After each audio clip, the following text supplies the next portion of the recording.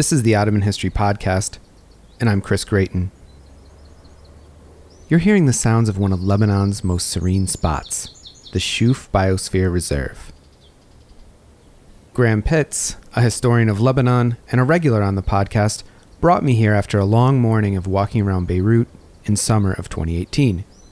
We're trying to figure out the story of a cedar tree that's been advertised as an attraction. But this is not it. It's not a dead tree. And there is a sculpture. This is Shajar.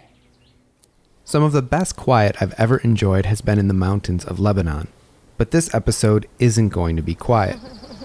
What you'll be hearing is based on a walking tour of downtown Beirut. Our guide to the city's history will be Raya Haddad. There was so much more graffiti, like here onwards, even on these blocks, but they removed them. It was like, it's not been more than 3 or 4 months that they really, pressure. This is a special episode that explores the layers of history in downtown Beirut today. For the full visual experience, you'll need to visit our website, OttomanHistoryPodcast.com, to check out the images associated with this podcast. Because this is first and foremost a sonic exploration. Over the course of the next hour, you'll be bombarded by power saws, drills, and a chorus of machines involved in the maintenance and construction of the city. You'll also hear the shouts of pedestrians, the chants of protesters, and sonic elements of urban life ranging from church bells to sirens. Throughout, you'll be accompanied by a never-ending symphony of motorcycle engines, screeching tires, car horns, and the commotion of near collisions on the city streets. Downtown Beirut isn't an ideal recording space, but these noises are actually essential for any discussion of its urban experience. And these layers of sound are as intermingled as the layers of the past we'll be exploring in this tour of the city. Stay tuned. Actually, this is a nice part of the downtown. Yeah, it's nice. Right here.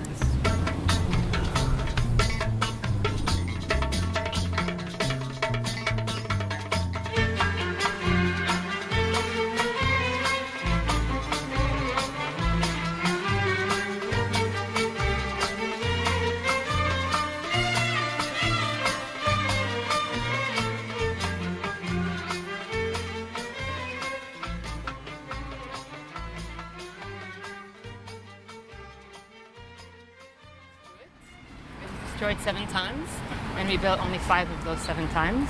The last of which was in the 90s when the Civil War ended, and the rebuilding process began in the early 90s. We're going to be spending a lot of time in the downtown area, which was rebuilt by a project which is the brainchild of Rafiq Hariri, who was assassinated in 2005, and that project continued after his death and is still continuing. Actually, the project, the Solidarity Project, is a 25-year contract with the municipality of Beirut, which could be renewed, but those 25 years end next year in 2019, and everybody's waiting to see what's going to happen. As you probably know, having been here before. In summer of 2018, I was tagging along with Graham on some research in Lebanon.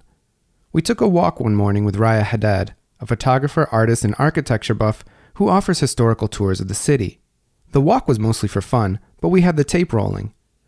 We certainly didn't consider that what we recorded at the time would itself become a historical document. أهلا بكم. نبدأ حلقتنا اليوم من العاصمة المنكوبة بيروت، ونظهر لكم اللحظات الأولى للانفجار المروع في مرفأها. سنظهر لكم بأكثر من زاوية تظهر حجم وهول. On August 4th, 2020, in the afternoon, a massive explosion in the port devastated the center of Beirut. More than 200 people died, thousands were injured, and hundreds of thousands were at least temporarily displaced. The explosion was close to the historical heart of Beirut. Entire blocks in the vicinity of the blast have been destroyed beyond repair. Some of the buildings within the radius had been there for more than a century. Many are considered precious cultural sites. All in all, the damage has been estimated at more than $10 billion. The explosion sparked debates about causes and culpability. It also revitalized the ongoing protests calling for the wholesale reform of Lebanon's government over the past years.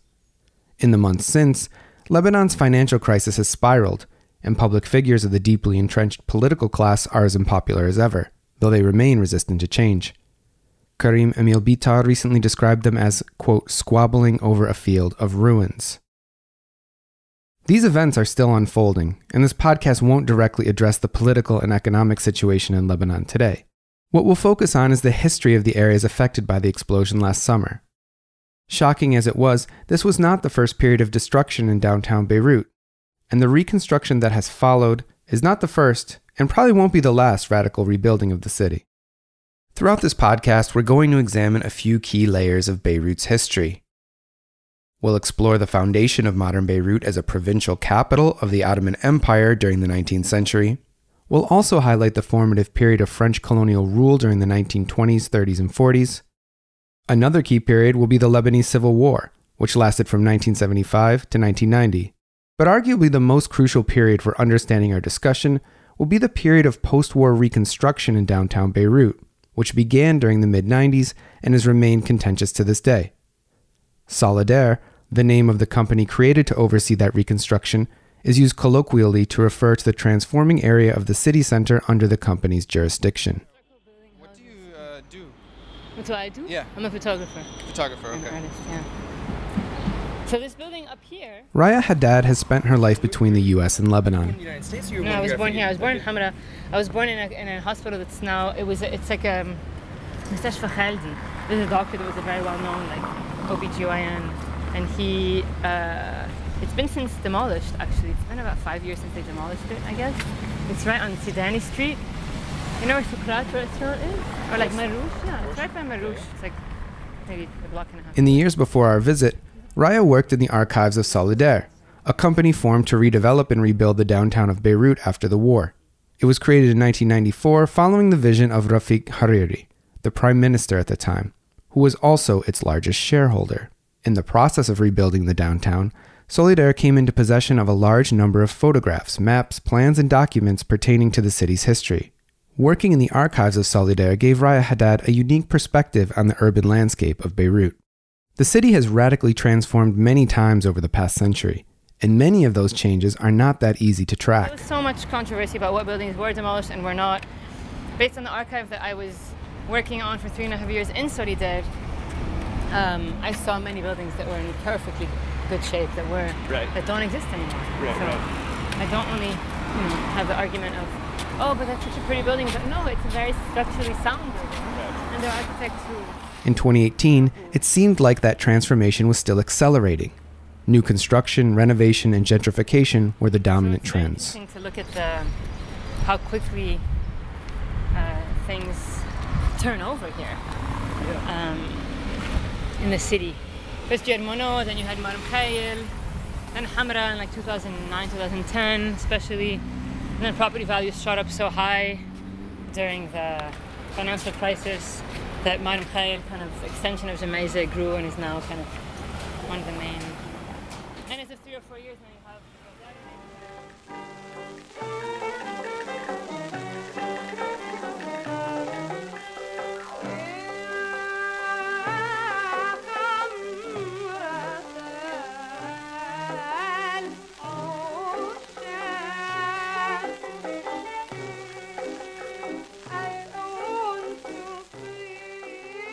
Beirut is a relatively new city. At the beginning of the 19th century, it was just a small port town with fewer than 10,000 inhabitants. From the 1860s onward, it grew thanks to Mediterranean trade and Beirut's eventual position as the most important Ottoman provincial capital in the Levant. By 1914, Beirut's population was approaching 200,000. And so Beirut is essentially a late Ottoman city. Unlike in Cairo, Damascus, and most of the other large cities in the Middle East, there are few architectural traces that predate the 19th century. Most of the oldest buildings in Beirut date to the beginning of Beirut's rise as a capital. A great example of such structures is the Sarai, which has been a government building since the late Ottoman period. I mean, this is like half empty. I guarantee you that. Okay, not half, but there's a lot of space, and it's a courtyard in the middle. So this was originally built in 1853. The Sarai. It was 2 floors, and then during the reconstruction in the 90s, it was open like 96, 97. And when they redid it, they added the 3rd floor, and as you see, even it's Ottoman architecture with the typical colonial window, panes. But then you have like double so you have usually the three arches here. You have 6. And this, even more famous Aftimos clock tower, is a typical Ottoman period. You can see it better, a little bit better from here. And Aftimos is the same architect who built the Trad Hospital, Hagazian University, and Beit Beirut, which we're about to spend some time. We're going to end the tour, actually. So this is the idea of that. And it was built just after in 1867. The renovated form of the Sarai has introduced new elements alien to its late Ottoman origins. But Beirut's architecture was stylistically eclectic from the beginning. There are a few terms that come up again and again in conversations about the city's buildings. There's the modifier of Ottoman, and then there's Mediterranean. These are in fact both modern architectural styles rooted in 19th century revivalism. During the period in which modern Beirut was born, architects, city planners, and the growing mercantile elite became interested in exploring and reintroducing what they saw as archetypes of local motifs. The figure most associated with architectural revivalism in late Ottoman Beirut is Yusuf Aftimos. Jens Hansen provides an excellent discussion of Aftimos' work in his book Fin de siècle Beirut, The Making of a Modern Ottoman Capital. Aftimos was trained in schools operated by Western missionaries in Beirut, and then he studied in the U.S. He worked as a civil engineer on railroads and canals there. His Wikipedia page also suggests that he was the inventor of the U-turn, though I couldn't find a source to substantiate this claim. Aftimos first made a splash in the world of architecture through his work at the Chicago World's Fair in 1893, where he designed a number of buildings in an Orientalist style.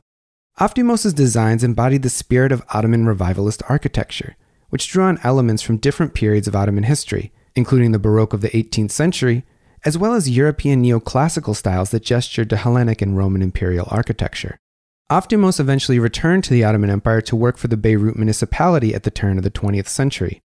His revivalist blend of architectural elements would come to define the Beirut style. He completed many of his most iconic works during the early Mandate period of French rule. Thus, his architectural style may also be seen as a continuity between the late Ottoman and post-Ottoman periods in Beirut's history. Architects in Beirut have had to grapple with this style, sometimes adopting it as a source of inspiration for subsequent revival, and sometimes resisting its revivalist cliches. There's no consensus on what the revived revivalism of more recent reconstruction has meant for Beirut's architecture. Where some see in the pastiche of Solidaire a historical erasure, others see stylistic innovation that remains faithful to the architectural character of Beirut. What that means is that you see an architectural conversation of sorts between buildings constructed as long ago as the 19th century and as recently as the 1990s and 2000s. In such buildings, you'll often find neo-Ottoman elements like arches and neoclassical elements like columns. And in many ways, Aftimos began this conversation. Okay. You can see even better. The three arches, the red tiled rooftop, the balconies, the colonial windows, colonial style windows. So when Solidaire came about, they really wanted to give this like Mediterranean feel to the buildings that they renovated. So they added these marble grounding for onto the balconies, and the cast iron de fer forgé black balconies themselves. So those arches are an Ottoman feature. Yeah. So we're going to see much more of this. This is another building here on the right that's from the Ottoman period. It's CTR, the Centre pour le Développement et la Reconstruction, which are meant to work alongside Solidaire in the reconstruction of the downtown. Beirut is bounded by the sea on its north and west. The heart of the city since the late Ottoman period has been the port in the adjoining downtown area on the north side. The current shoreline is a zone of land that has been reclaimed from the Ottoman period onward. By raising the level of the shore with soil and concrete, and removing water from the marshy or semi-aquatic areas naturally found along the coast, the Ottoman, French, and independent Lebanese governments have carried out a transformation common to modern port cities. Land reclamation has pushed Beirut northward beyond the original limits imposed by the sea. So we would be in the water right now had it been the pre-French Mandate period. But we're going to cross the water. You guys see this little church? Have you noticed it before? Do you think? See how tiny it is and how overshadowed it is by all these massive, these just towers? Why don't we just tear it down and build a tower there? Yeah. I mean, we don't need more churches. So yeah, it's really charming, isn't it? We're going to walk right past it along the old shoreline. Kind of across the street. It dates back from 1867. Basically, what's interesting about it is that it was on the shoreline. So, right through here. So the water made its way all the way to the edge of the church. And it's one of two evangelical churches in Beirut and 4 in the country, supposedly.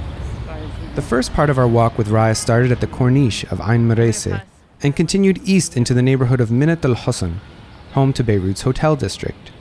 During what is often thought of as the city's golden age, the 1950s and 60s, this part of the city earned Beirut an international reputation for its cosmopolitanism. We've shared a couple images on our website from the Charles Cushman collection at Indiana University. As the finance industry enriched independent Lebanon, Beirut grew as a tourist destination. So we're here now in the hotel district. On the right, you'll see all these hotels. So the Palm Beach over here is one of the original hotels, which has remained, up and standing, along with the Phoenicia, and the San Jorge is up and standing, and running on a ground floor basis, but not functioning as a hotel anymore. And otherwise, there's a ton of other ones inside: the Excelsior, the Perla. All the way to the Holiday Inn. Yeah, the Holiday Inn was kind of right on the edges of that. Exactly, it's like at the top of the hill of the hotel district. Something interesting that has gone up is this non-hotel structure called the Citadel. Rumor had it that when it first had gone up and was, people were really annoyed with it because it's this massive tower that blocks a lot of the people who live in Hamra and Clemenceau's view. And the rumor was, there's one person of each of the 17 sects has a stake in this building. And so it's so symbolic that it'd be called the Citadel. It turns out completely false. It's a Bidri project from one of the Bidri families. I think it's actually the wife of Melih Bidri who's gone up with this. And the ironic thing about it, after it annoying so many people, it's actually like half empty still. I mean, nobody wants to, for some reason, it's not selling well. And if you walk up this street or the next one, you'll see a bunch of just abandoned hotels. And this neighborhood was famous for its nightclubs and stuff. One of Beirut's iconic tourist destinations was the Saint Georges Hotel. So this is the Saint Georges Hotel, as you guys know. It was built in 1939. It was inspired by a French architect, and built by 4 Lebanese architects and 1 interior architect. It has since been famous for its water sports, its marina, its beach. The interior was very lavish and also very, if you've read any books about Lebanon that were written before the Civil War in the 50s, 60s, 70s during the Golden Age, it was probably cited at some point. A lot of famous celebrities, singers, even some very well-known journalists, and some now, some spies that stayed here when they would come to Beirut. The owners of the hotel have been in a legal battle with the Solidaire company for many years. On the side of the hotel, a prominently placed sign reading "Stop Solidaire" has itself become a fixture of the urban landscape. At the time of our visit, the sign accused Solidaire of, quote, the rape of the century. It's always a work of art, it's just a public piece of art. Public intervention, let's say. The dispute revolves around Solidaire's building project at a site called Zaytouna Bay, adjacent to the hotel. The Saint Georges ownership claims that the property was illegally seized from them. Zaytouna Bay, why is it called Zaytouna Bay? Because this is an area over here that was called Zaytoune. There are lots of zaytunes, olive trees in this area. And we're going to end up in a moment in a place that was called Zaytouna Square. So something interesting about this project, you see the yacht club over there? Yeah. Okay, do you guys see these gray poles, kind of these gray... Yeah. So we were meant to be able to continue our walk all the way to the top of the yacht club. Does that make sense to you guys? Like this wall. It's kind of cool, right? Yeah. But, had they continued with the construction. And there's a green area on top of the yacht club. Yeah. So I mean, if you think about it, this is what kind of happened empty. that plan? It's usually pretty empty. people walk more along the Corniche. But they were like, oh, private, public, and that does not serve our interest. We don't want anybody and their babies or their ergiles or whatever making their way up to the top of the rooftop of our yacht club.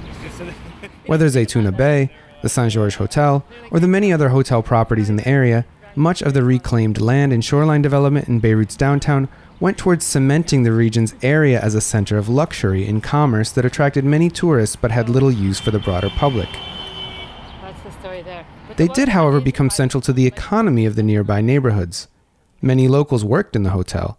For some, the illustrious individuals who continually passed through the area were a source of pride, as the urban ethnography of anthropologist Asil Sawalha has described. But if the hotel district has been a site of battles over property, it is more infamous as a site of actual battles during Lebanon's 15-year civil war. In the next section of this podcast, we'll have a look at how the war and political ruptures have shaped Beirut's cityscape.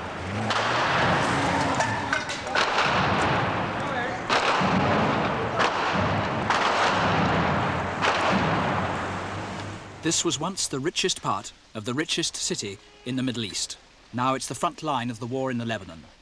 Buildings where last year the money makers of the Western world exchanged their millions are now the barricades of Beirut. The Civil War, which lasted from 1975 to 1990, took an incredible toll on Lebanon and its inhabitants. Over 100,000 people were killed and many more displaced. But the experience of the First World War, 1914 to 1918, was perhaps even more devastating, as the region was gripped by famine. Tens of thousands of people died in the city of Beirut alone. Just as the Civil War remade Lebanon, the First World War was a foundational event. Lebanon exists with its current boundaries as a result of the French Mandate, created in 1920, when centuries of Ottoman rule came to an end. In the 1930s, a large plaza in the center of the city was renamed Martyrs Square to commemorate political prisoners who were hanged there by the Ottoman government in 1916. So this is Taht al-Shuhada, as you guys know. Why is it called Martyrs Square? Martyrs Square, also related to the Ottomans. So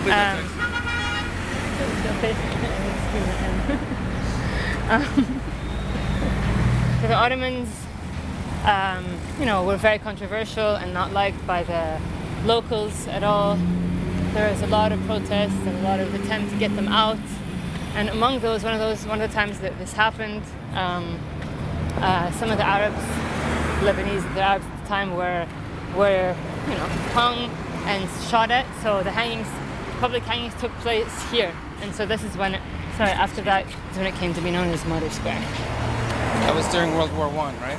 Yes, it was during... Martyrs Square became a center of urban life, but the image of martyrdom it projected became a subject of controversy. It was once home to a limestone statue featuring two women holding an urn, one bearing the Muslim Shahada of La ilaha illallah, and the other a cross. It was commissioned by the French government to commemorate a shared history of suffering. As you mentioned, so during the 60s, even way before actually, so this came up in 1960. Before that, there was a lot of palm trees here, public space, cars parked, old whatever, and there was a statue of two women called Les Pleureuses, the crying women. And the statues of two ladies made of limestone. One is a Christian woman, another is a Muslim woman, and they both have their hands out holding an urn, which is supposed to be the ashes of the martyrs. So there was a lot of protest about that. Like, what is this? And these are women and the valiance of the men whose lives were taken, and how could you represent them in this, cheap, this whatever fashion that is just not at all, does not merit, their lives don't merit this piece, this artwork, which was done, it was a sculpture that was made by a very well-known Lebanese artist named Youssef Khouayek. So after a lot of protests, and after even the sculpture was vandalized and the nose of one of the women was destroyed, they removed it and eventually replaced it by this statue. It's in the Sursat mansion now. Yeah, didn't they move it there? It's on the Esplanade. Okay. And you can find out by the year it was made, which was... The crying women were ultimately replaced in independent Lebanon by a more triumphant sculpture by an Italian artist. During the Civil War that broke out in the 70s, that sculpture would be so badly damaged that it required restoration.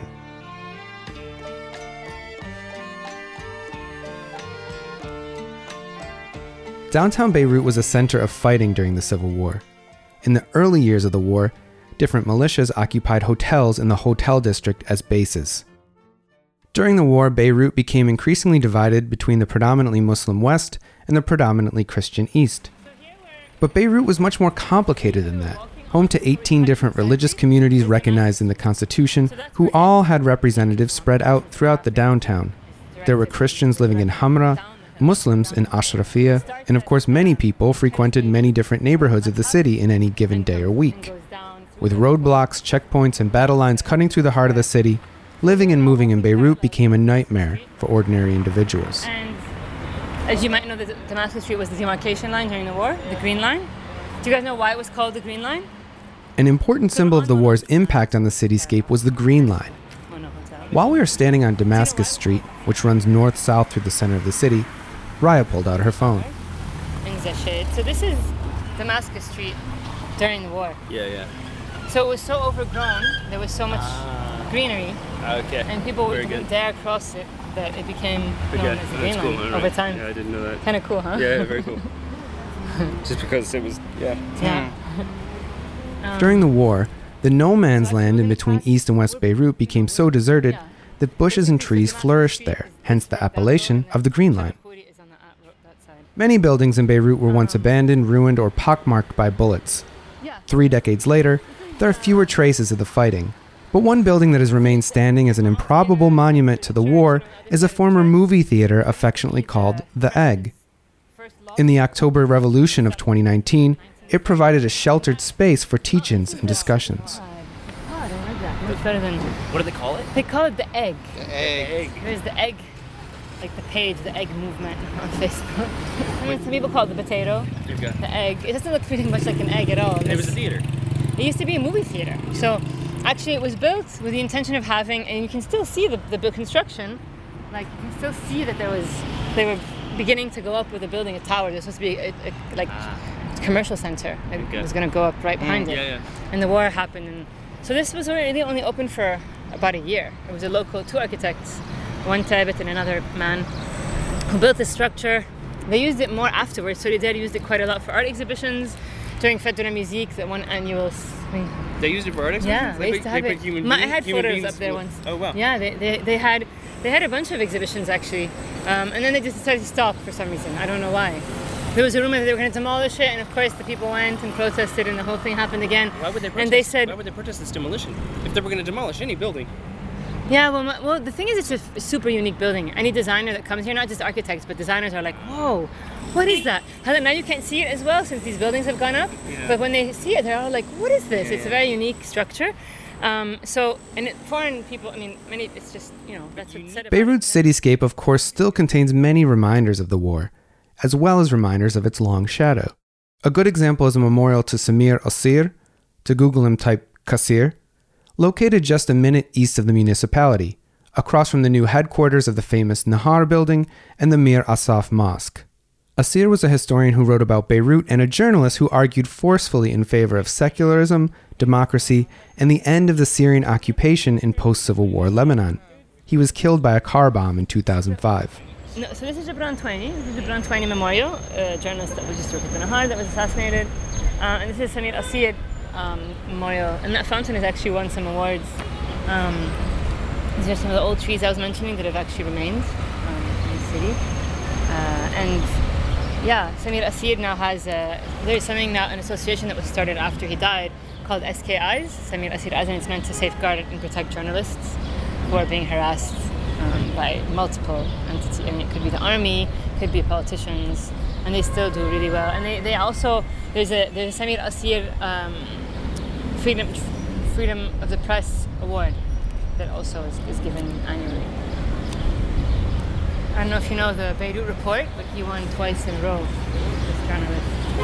He's written about a few of the things that have been mentioned on this He's a historian too, he wrote a history of Beirut. Yeah, so he's a writer and a journalist, exactly. A historian, he wrote the history of Beirut, and he wrote another book called Being Arab.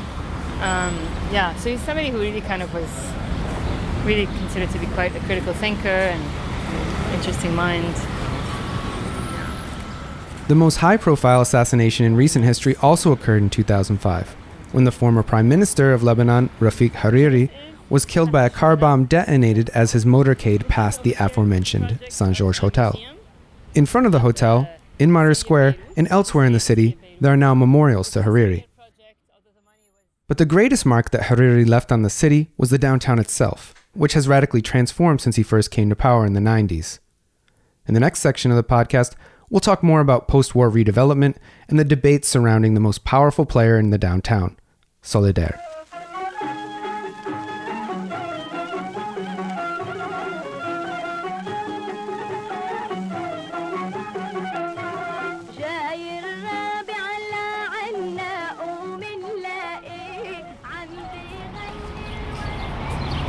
But the waterfront is privately owned. Like most of the downtown area, this is the main kind of rumor about it, is that most of downtown is not owned by Solidaire. They own about 20%. They owned at one point about 20% of the property downtown, but they privately manage it. Okay, but nobody knows exactly who owns what. This is yeah, it's not a transparent. Okay. Yeah, I mean, if you know, oh, this is like, you know, so and so that owns this building, and you know that, or but some buildings are well known. Okay, but there's no database. There's no public. Beirut was a tiny place at the beginning of the 19th century, but in other periods of history, the region supported larger populations. A good example of this history is the Omari Mosque, a former church built on the site of Roman baths by the medieval Crusader states. There's two sections to it, the one that you're seeing right here, and then there's a back part, which is new and open air. So yeah, there's two minarets. There's the old minaret and the new one. It was renovated. This new minaret went up in the early 1990s. So we're gonna just walk down this way, and you'll see. So imagine a Roman bath became a church, then was turned into a mosque. I think that might appear you. So it's kind of the most historic of the Beirut mosques here. In fact, Beirut's ancient history stretching back to the Roman and Phoenician periods frequently bursts to the fore as the city rebuilds. The paradox of reconstruction in the downtown is that in removing the ruins of the war, developers bump up against the ruins of the ancient past. You might know, since there have been so many civilizations, and this is kind of, you know, a very old city, so many different kind of peoples have passed through here that whenever they want to build something, they often will find ruins. When they dig to build, they find all kinds of ruins. So this is the case here. The Al Maward Bank was meant to build their headquarters here. And as they began with their dig, they found half of a hippodrome, actually, of a Roman hippodrome. And so they were like, okay, we have to, you know, it was like this controversial situation. But they also found all kinds of, before that, like beautiful arches of some more Roman. There's actually a post about it that you can find online. But so this happens all the time. What they have to do is the Ministry of Culture, you're obliged to record, you know, everything they draw, and sometimes they photograph what they find. And more than half the time it's demolished, and then they begin to build. But if they find something, this is one of the two sites that we're going to pass where they find like something significant, and they say, you know, you can't demolish this. It's a historic. Building projects may be halted by the discovery of archaeological sites beneath the city, though often construction simply plows forward as planned. For the developers who have invested in the future returns of the buildings they're constructing, halting construction or the classification of part of the site as archaeological remains poses a threat to their investments, and so much construction proceeds quietly.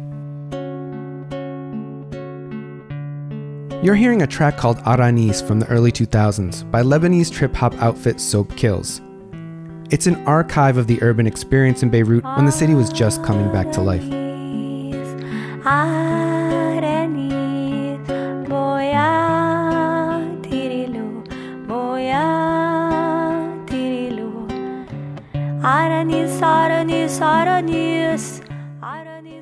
The singer Yasmin Hamdan is performing the sounds of the city like the call of corn on the cob sellers or shoe shines.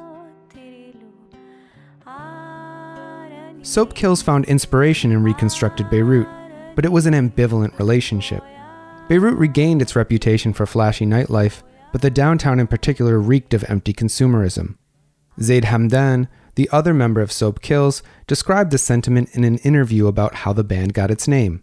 Quote, "The name Soap Kills is linked to the day-to-day situation in our country, how people deal with problems, how people deal with the reconstruction of the city, the quote-unquote cleaning up of the city. Just a big cleaning up. The whole procedure is just so brutal and inefficient.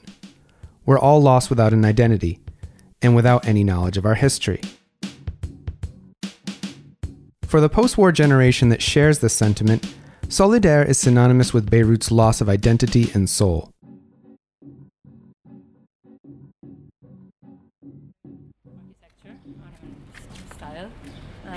And what was really kind of what this road was most known for during the war is that it was the best place to have, Now we're in a commercial space called the Souks. As you might notice from the recording, it's one of the quietest places in the downtown. A lot of that. So it's been all been cleaned up nicely and neatly, but Here it's important to mention that while the Civil War ravaged Beirut's cityscape, more buildings were destroyed in the process of reconstruction by Solidaire than during the war, in a process that some call creative destruction.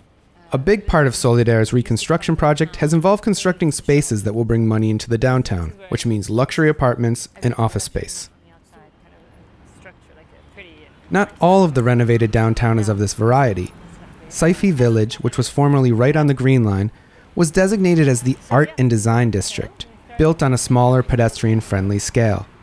While some art galleries and Lebanese designers have set up shop in the area, high rents and the general exclusivity of the renovated city center still keep the local shops precarious and the area never really that bustling. So Saifi is interesting for two reasons. First, Saifi, this neighborhood was known as Hayy al-Najjarin. So this is where carpenters used to hang out. We can come on this side. It's an area where a lot of carpenters used to, I like to say, spend their time, but the way they used to work, their studios, they used to design here. And so most of these buildings have been renovated by Solidaire, and they're residential buildings, as I was saying earlier. It was intended to be this Quartier des Arts, this artistic, artsy neighborhood. Many galleries had opened here, and there's only two of like 5 or 6 original galleries. They hiked up their rent. People, like I was saying, people weren't coming here as much. So that affected, as the economy was affected, as were the art galleries, clearly. One of the more kind of delicate businesses to have. There's one of them. There's another one on the other side, beside it. Perhaps the biggest imprint of the Solidaire era is the El Amin Mosque, eventually sponsored by Rafiq Hariri, despite his early quiet opposition to the project. El Amin Mosque was started being built in the early 90s by Rafiq Hariri. Like I was saying, after the war ended, it was like, who's the strongest, who won, who's the victorious. Yeah. You had the Ta'if agreements that made some of that, that tried to divide some of that power up. Martyr Square is a place where, this public space that everyone comes to, has access to. So he was the one with the money at the time. He was prime minister. He decided to put his big mosque right here. It was designed after the Blue Mosque in Istanbul, in Turkey. So El Amin Mosque was opened in 2009. It was, if modeled after the Blue Mosque, it's also an Ottoman style, based on that fact. It's an Ottoman period structure. Neo-Ottoman. I wanted to just say two more things. One thing about the dome in a moment, but then also about El Amin Mosque. It was opened in 2009, finally, the mosque. So almost 15 years or so after it started being built. And something interesting is when they opened it, there was a big, sharp green laser pointing out in the direction of Mecca. They wanted anyone who had a view of the laser to know which way to, everybody knows which direction to pray anyways, but it was another like exercise of strength and power, right? So not even 10 days after that started, globally were asked, please remove the laser, because it was rumored to be able to have been seen from outer space. It was so big and it was really massive. I mean, I can't even begin to fathom how much money was spent on it. But that's just another example of the ridiculousness of these different parties and how they try to exercise their might. So the laser was pointing at Mecca? In the direction of Mecca. It could actually hit Mecca? No, but in that direction. Anything. No, it wasn't. Yeah. Okay. Instead of, it was... It's hard to argue that Beirut didn't need a reconstruction. And it's not that everything Solidaire has done looks bad.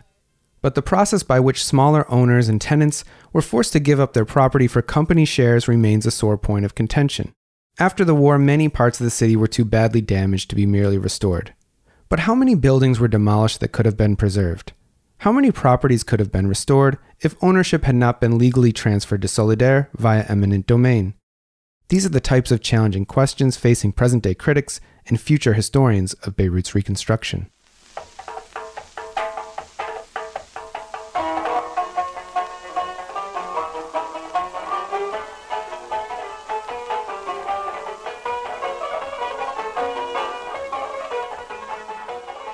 Our walk with Raya Haddad in downtown Beirut was a celebration of the city's history and architecture, but with a critical eye.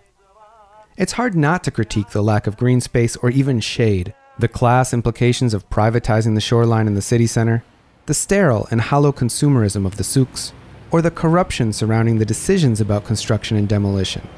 But how would one go about rebuilding a city like Beirut? I didn't see your messages. About you wearing stripes? Yeah, Because we were in front of the McDonald's. Our tour ended at a place called Beit Beirut. That's its current name. It's also been known as the Barakat Building or the Yellow House due to the color of its stone facade. It's a relatively modest building, but it has a remarkable history, and it's been restored in a unique way. It's also a building that might not have survived reconstruction if not for the efforts of activists. The so-called Yellow House was commissioned as a residential space by the Barakat family. Its original design in the 1920s was by none other than the aforementioned Yusuf Aftimos, the Mediterranean revivalist architect responsible for so many buildings in modern Beirut. Its reddish-yellow limestone is reminiscent of towns in the Shuf region of Lebanon where Aftimos was born. Its open, airy layout reflected the sensibilities of Beirut's emergent upper-middle-class families. Installing something. So this is the Barakat building, also known as the Yellow Building, now officially known as Beit Beirut. And originally it was 2 floors, and then they added to it. The architect is Aftimos, the man who built the Ottoman clock tower next to the Sarai. This building is quite interesting. As you can imagine, during the war, all kinds of different things happened with families. They were split. The Barakat family, the couple had several children, daughters and sons. They had more daughters than sons. Each had an apartment in the building. The daughters they all married and went to live in new buildings or in their husband's family's buildings. The men stayed and ended up renting the women. So then the women ended up renting their apartments. There was a dentist who was working here. There was a hairdresser, which kind of is interesting. This blue part to the building is where there was a photo studio. So a lot of people would come to the hairdresser next door and have their photos taken at Studio Mario. They were next to each other. And the story is, if you go inside, it's kind of interesting. The lady of the house wanted kind of a more traditional home. And she was like, Aftimos, please, can we have the arches? And then she's like, I can't keep doing this. This is kind of an old system, and we want to do something new for you and something interesting.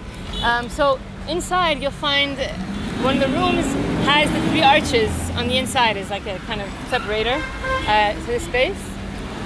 Because he was like, no, we're going to do something interesting, and he made these unique columns and this, as if he knew that the building was kind of going to be eventually split between 2 sides.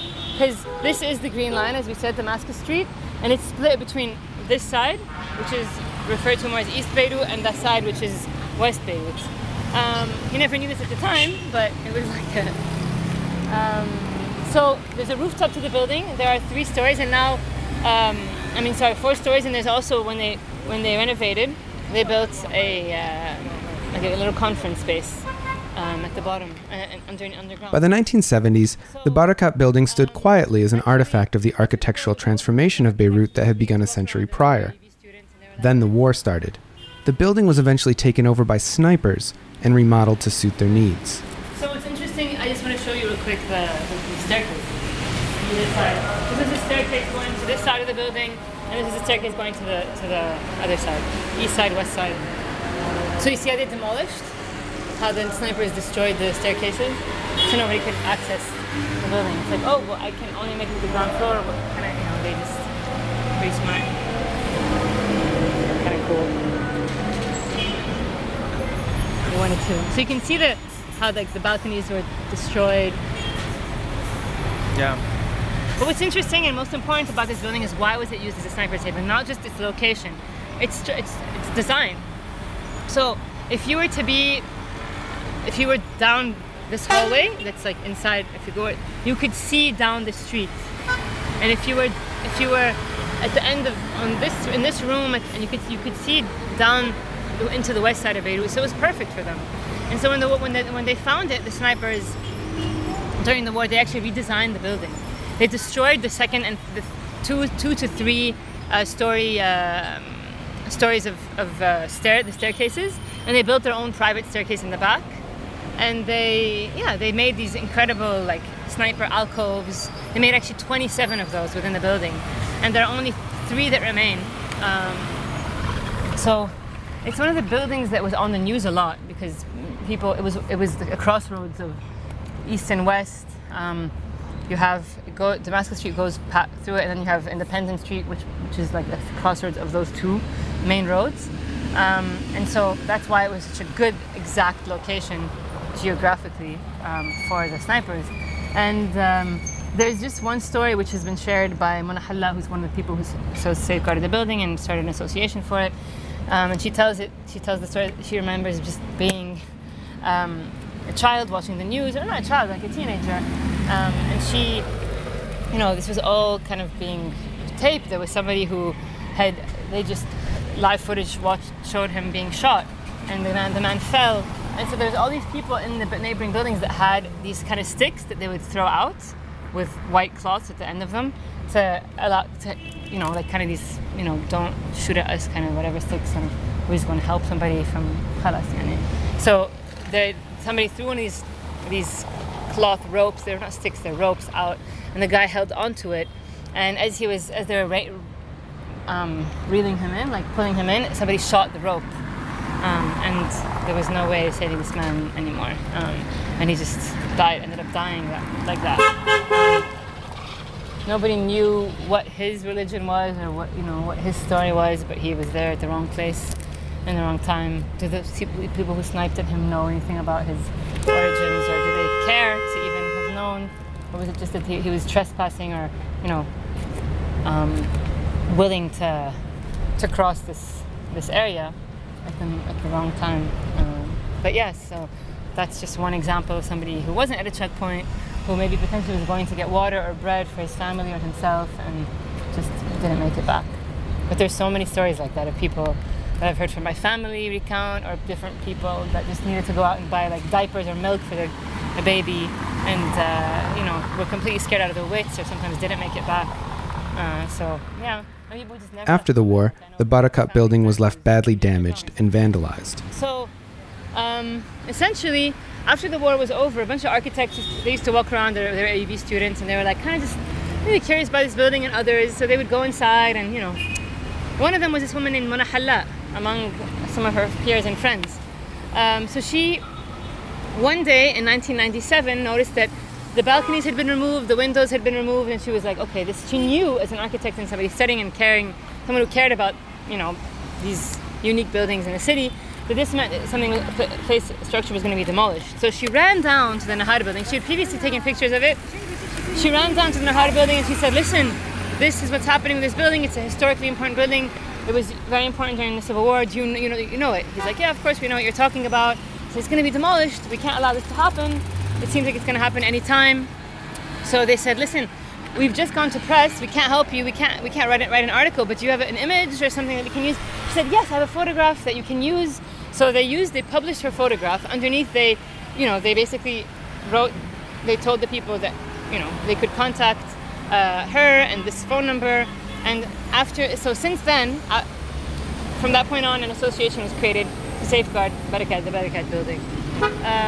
It was, long story short, essentially, finally the Barakat family were convinced to donate it to the municipality of Beirut. The municipality hired Yusuf Haidar, the architect who renovated it, and some people like what he did, others don't. It's something kind of unusual that he did do, if you notice. So you have the facade of the building, and you have these kind of cream, bone-colored sections that have been filled in, and they put like these artificial bullet holes in them, which is very strange. Oh wow. Oh, the bullet holes are Why artificial. would you do that? Yeah, they're fake. Why would you put fake bullet holes up? Everyone's trying to cover bullet holes up, and he put up some fake, exaggerated the bullet hole effect. All of those bullet holes are fake. The ones that are like the where those kind of, you see the lighter colored filled in? Yeah. Yeah, that's all fake. Okay, but they're real bullet holes in the building too. Yeah, there are. They some. matched You can see them. They matched them to Yeah, the. they Yeah. matched them. It was said that it was going to be turned into a cultural center or a museum on the history of the city, not the history of the war, but the memory and not the history of the city, but the memory of Beirut. Different from the museum we passed earlier, which is being built on Martyrs Square, which is the history of the city of Beirut. So everyone's waiting to see if they're actually going to do this. The construction ended 2 years ago in April of 2016, and the first exhibition happened about a year after that. And now they've just had private exhibitors come with their own funders and their own support, with all kinds of photography exhibition, painting exhibitions. The UNICEF had an exhibition here. There was most recently one on like Christian iconography. So we're waiting to see what's going to happen now. And that's kind of Beit Beirut in a nutshell. When we visited in 2018, the thoughtfully restored Beit Beirut was being used as an exhibition space.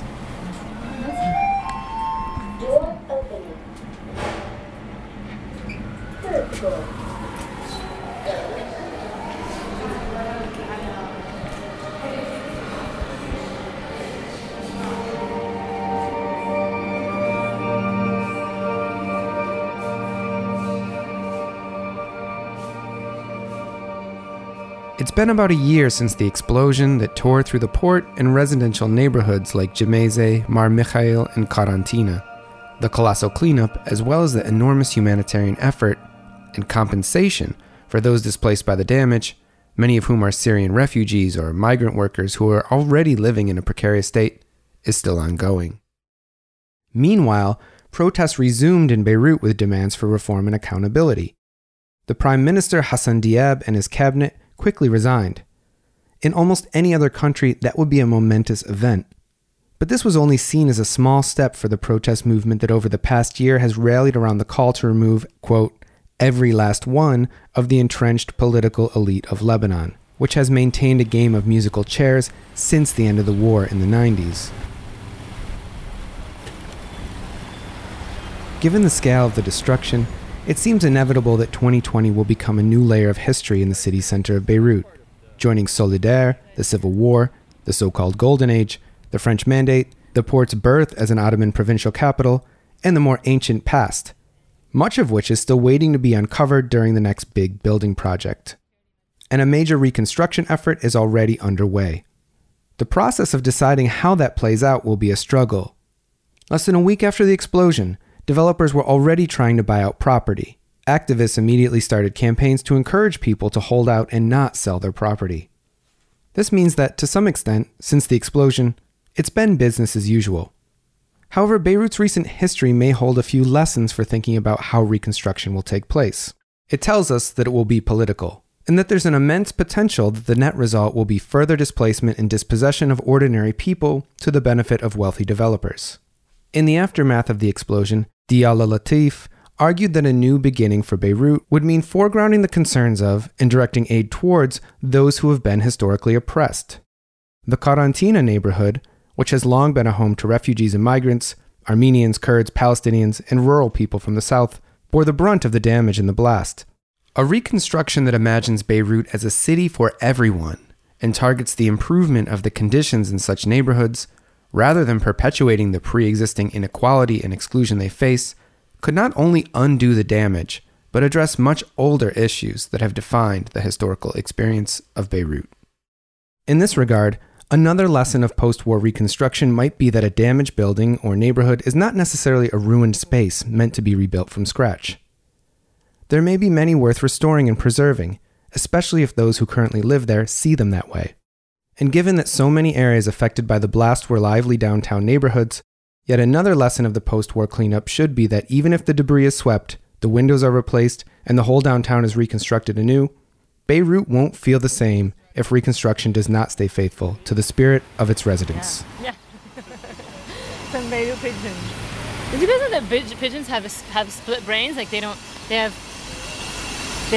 they're really interesting. Pigeons are really smart. Why? What do you mean they have split brains? So you know how we have two sides to our brain, but they communicate with each other. Pigeons and dolphins have split brains. And That's what allows them to, like, you've never seen a bird sleep, right? Like, you don't ever see them with their eyes closed. Yeah. That's because they're sleeping while they're doing other stuff, because they sleep with half their brain. I just found this out, so I thought I have to share this really cool information. I just found this out really like, yeah. Yeah. Memory. Apparently they're really good at detecting music too. Like they can detect different kinds of classical music. That's all for this episode. We'd like to remind you about a few resources on the Ottoman History Podcast website. There's a bibliography for further reading about the history of some of the topics we've discussed in this tour of the downtown, as well as some resources on the present situation.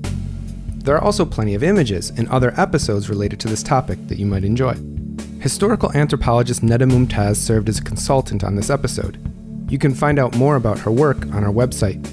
Special thanks as well to Raya Haddad, Graham Pitts, and Sam Dolby for collaborating on this podcast. And thanks to all of you for tuning in. I'm Chris Grayton. So long for now.